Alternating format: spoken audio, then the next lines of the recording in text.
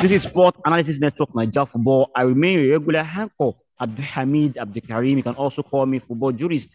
Yes, coming up on this episode, we shall be reflecting on the glorious and historic performance of the Flamingos at the just concluded FIFA Under-17 World Cup, where the Under-17 ladies won bronze medal for the first time ever in the history of Nigeria. Yes, of course, and also on the show today, we shall also be reflecting on this victory of the Olympic Eagles over the Young Taifa Stars of Tanzania.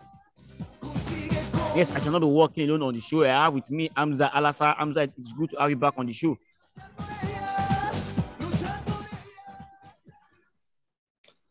Very well, Abdulhamid. It's my pleasure joining the program. It promises to be an exciting one.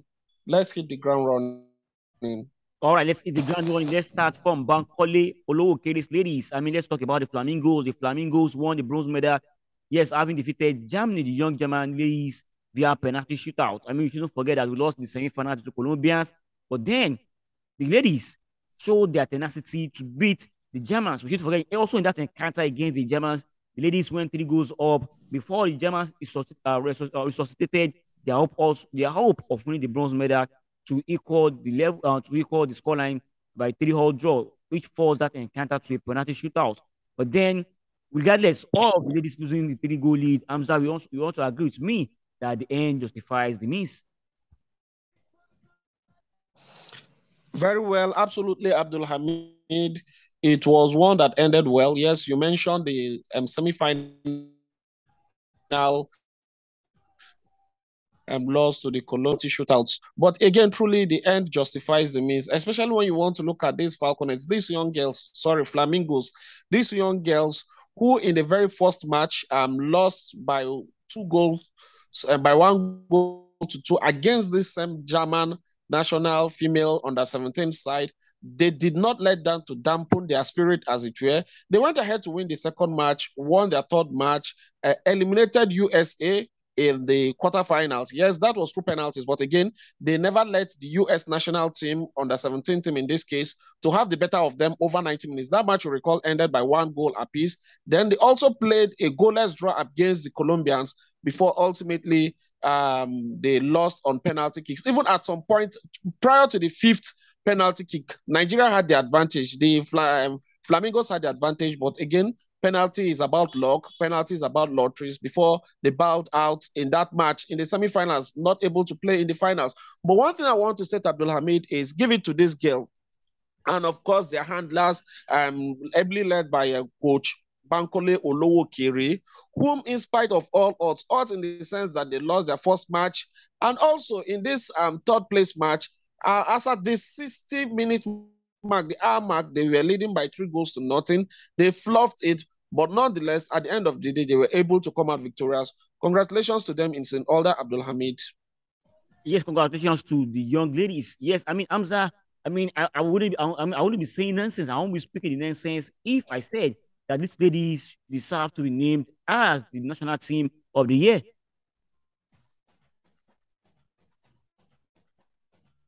Yeah, it is relative, but it might be a bit arguable. Yeah, some school of thought have the opinion that age grade competitions like this, the under-17, are not necessarily to win tournaments.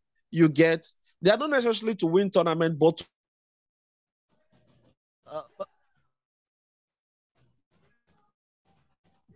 seniority and the be debatable. But to an extent, I will agree with you. This team, yes, I will align with your position for the simple reason that this is the best any Nigerian female football team had gone in any competition, be it the Olympics for the Falcons or the World Cup for the Falcons, the female World Cup for the Falcons, the Falconets female World Cup, that is the under-20, and the Flamingos. This is the best any Nigerian female soccer side at what level, under-17, 20, or the Super Falcons had placed. No any other team had won a bronze at whatever level in this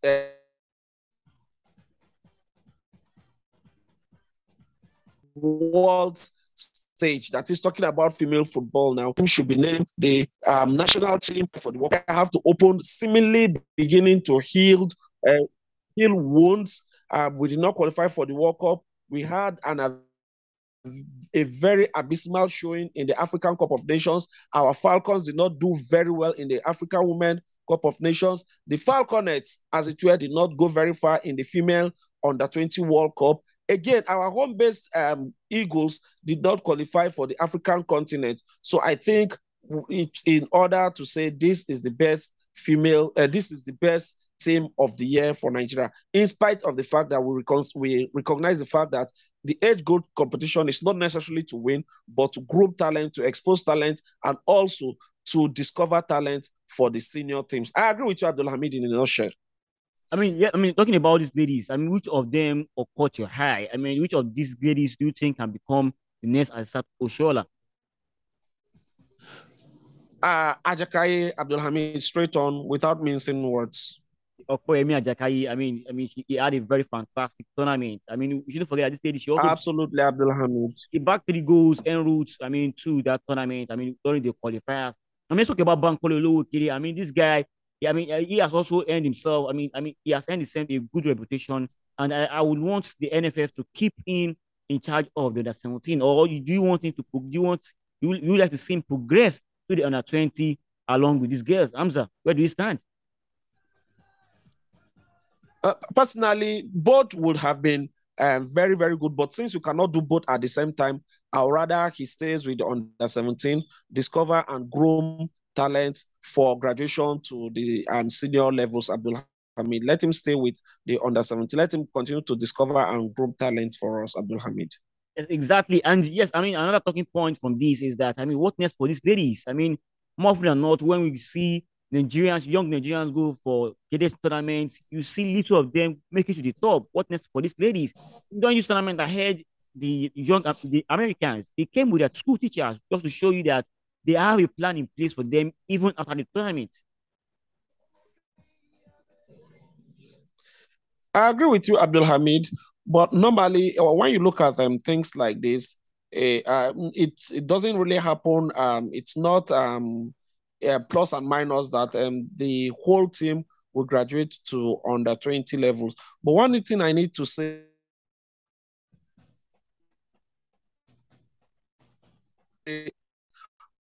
one thing about football is that violence, as strike it, begin to do very well at the earliest. At the earliest, at the under 15, they are 15, they are 16, you discover that they will begin to do very well. And one way or the other, naturally, maybe their game begins to nosedive at some certain level when they begin to get to 19 and 20. While some players, you begin to discover them when they are 19, 20. Some begin to show brilliantly when they are 20, 19, or thereabout. The point I am making, Abdul Hamid, is the bulk of this team will hope to see them graduate to the under 20 levels and ultimately to the Super Falcons. Of course, if they do very well, Abdul Hamid, there is always that tendency that they will graduate. I had a discussion with somebody. I said, oh, yes, in Nigeria, there could be the issue of corruption and things like that. But one thing, Abdul Hamid, one thing that you can't take away, once a player is doing very well, in this case, football specifically, a coach who wants to get his name in gold would not want to ignore that player. Again, if these players do very well, they still have, all of them are 17 years and below. They have 18, 19, 20. Those of them that will do very well, that will continue to sustain the momentum, will do very well. And of course, not all the players in this tournament had performed very, very well. So some of them will drop by the wayside, while some of them will progress. But basically, my own measurement, my own yardstick for success for this team is at least, I hope to see at least 50% of them in the next stage, that is the Falconets and ultimately the Super Falcons as the years run by, Abdul Hamid. If we ever want to win the Women's World Cup, the senior Women's World Cup, this is where it begins. We need to nurture these ladies, the senior national team, and of course, add more ladies to them, and so that we can have a formidable squad that can win us the World Cup, yes, in the future. I'm just talking about the ladies. We saw Absolutely. we saw some Nigerians promising the under 23 guys huge amount of money just for them to win against the Young Taifa Stars of Tanzania for to book a spot in the African Cup of Nations for under 23, which will go down in Morocco next year. But here we are, this young lady is doing us proud in the world stage, but no one seems to care. No one seems to bat an eyelid about their performance.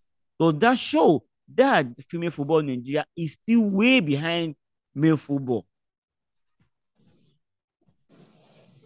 I, to a large extent, it's not just about Nigeria. I think, without prejudice, I think around the world, people tend to pay more attention to male football compared to female football, Abdul Hamid. For whatever the reasons might be, we cannot really analyze that for now. Maybe it's a story for another day, or it's a discussion for another day. It's like that around the globe. The excitement. Take, for instance, let me digress a little bit.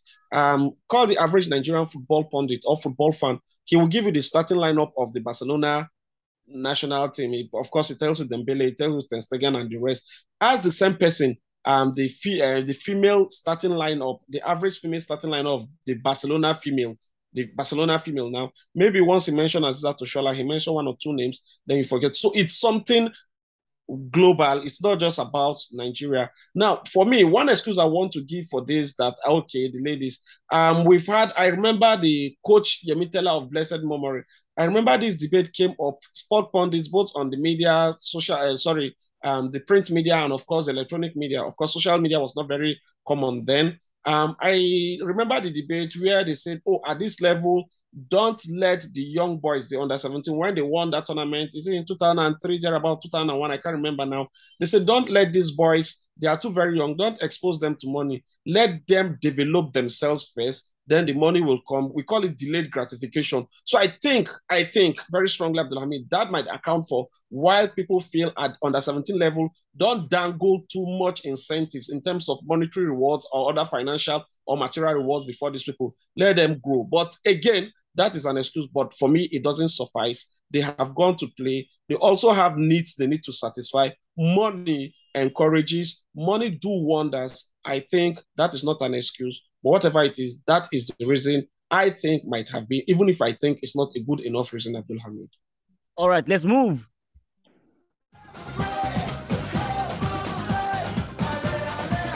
Let's talk about the Olympic Eagles. Yes, the Olympic Eagles, the under 23, defeated Tanzania, the Young Taifa Stars of Tanzania by 2-0.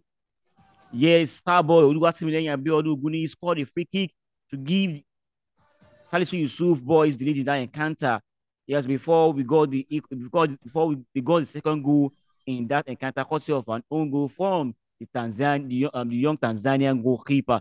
Now, the under 23 Eagles is not set to meet either of Uganda or Guinea in the last qualification series for the African or for a place in African under 23 Nation squad that will be going down in Morocco. I mean, Hamza, yes, we rode our luck in the first leg, but then kudos must go to these boys for doing the job, for getting the job done. Yeah, for getting the job done in Ibadan. Yes, truly. We must give kudos to them. It's a job well done. Not much to say about this.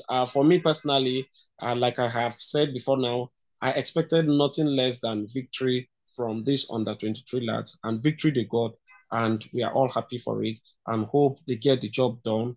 Going into the next stage, whichever country they might face, Uganda or Guinea, again on paper, these are no match for the under 23 Eagles of Nigeria. But let's see how it pans out. Anything short of victory would have been a huge disappointment. And good, they got the victory. And also, let me also give some accolades, or do I call it accolades now? Some kudos to the NFF for taking national team football back to Ibadan. Abdul Hamid, you will agree with me that you can't remember when last any Nigerian national team had played in Ibadan. Can you remember, Abdul Hamid? I can't remember. Ever since I was born, I don't think any national team has played here in Ibadan.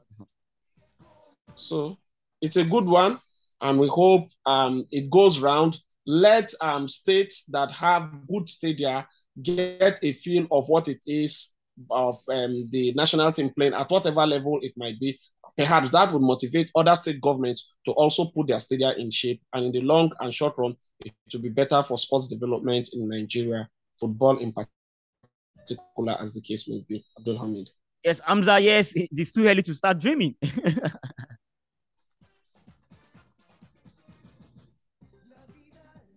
All right, yeah, I'm not didn't get that. All right, this is where we shall be putting an end to this episode of Sport Analysis Network Football.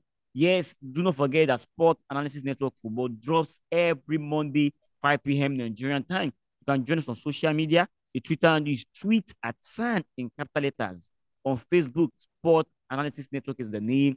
And on Instagram, Sport Analysis Network is the name. Do enjoy your week. Au revoir. Can you feel it? Can you feel it?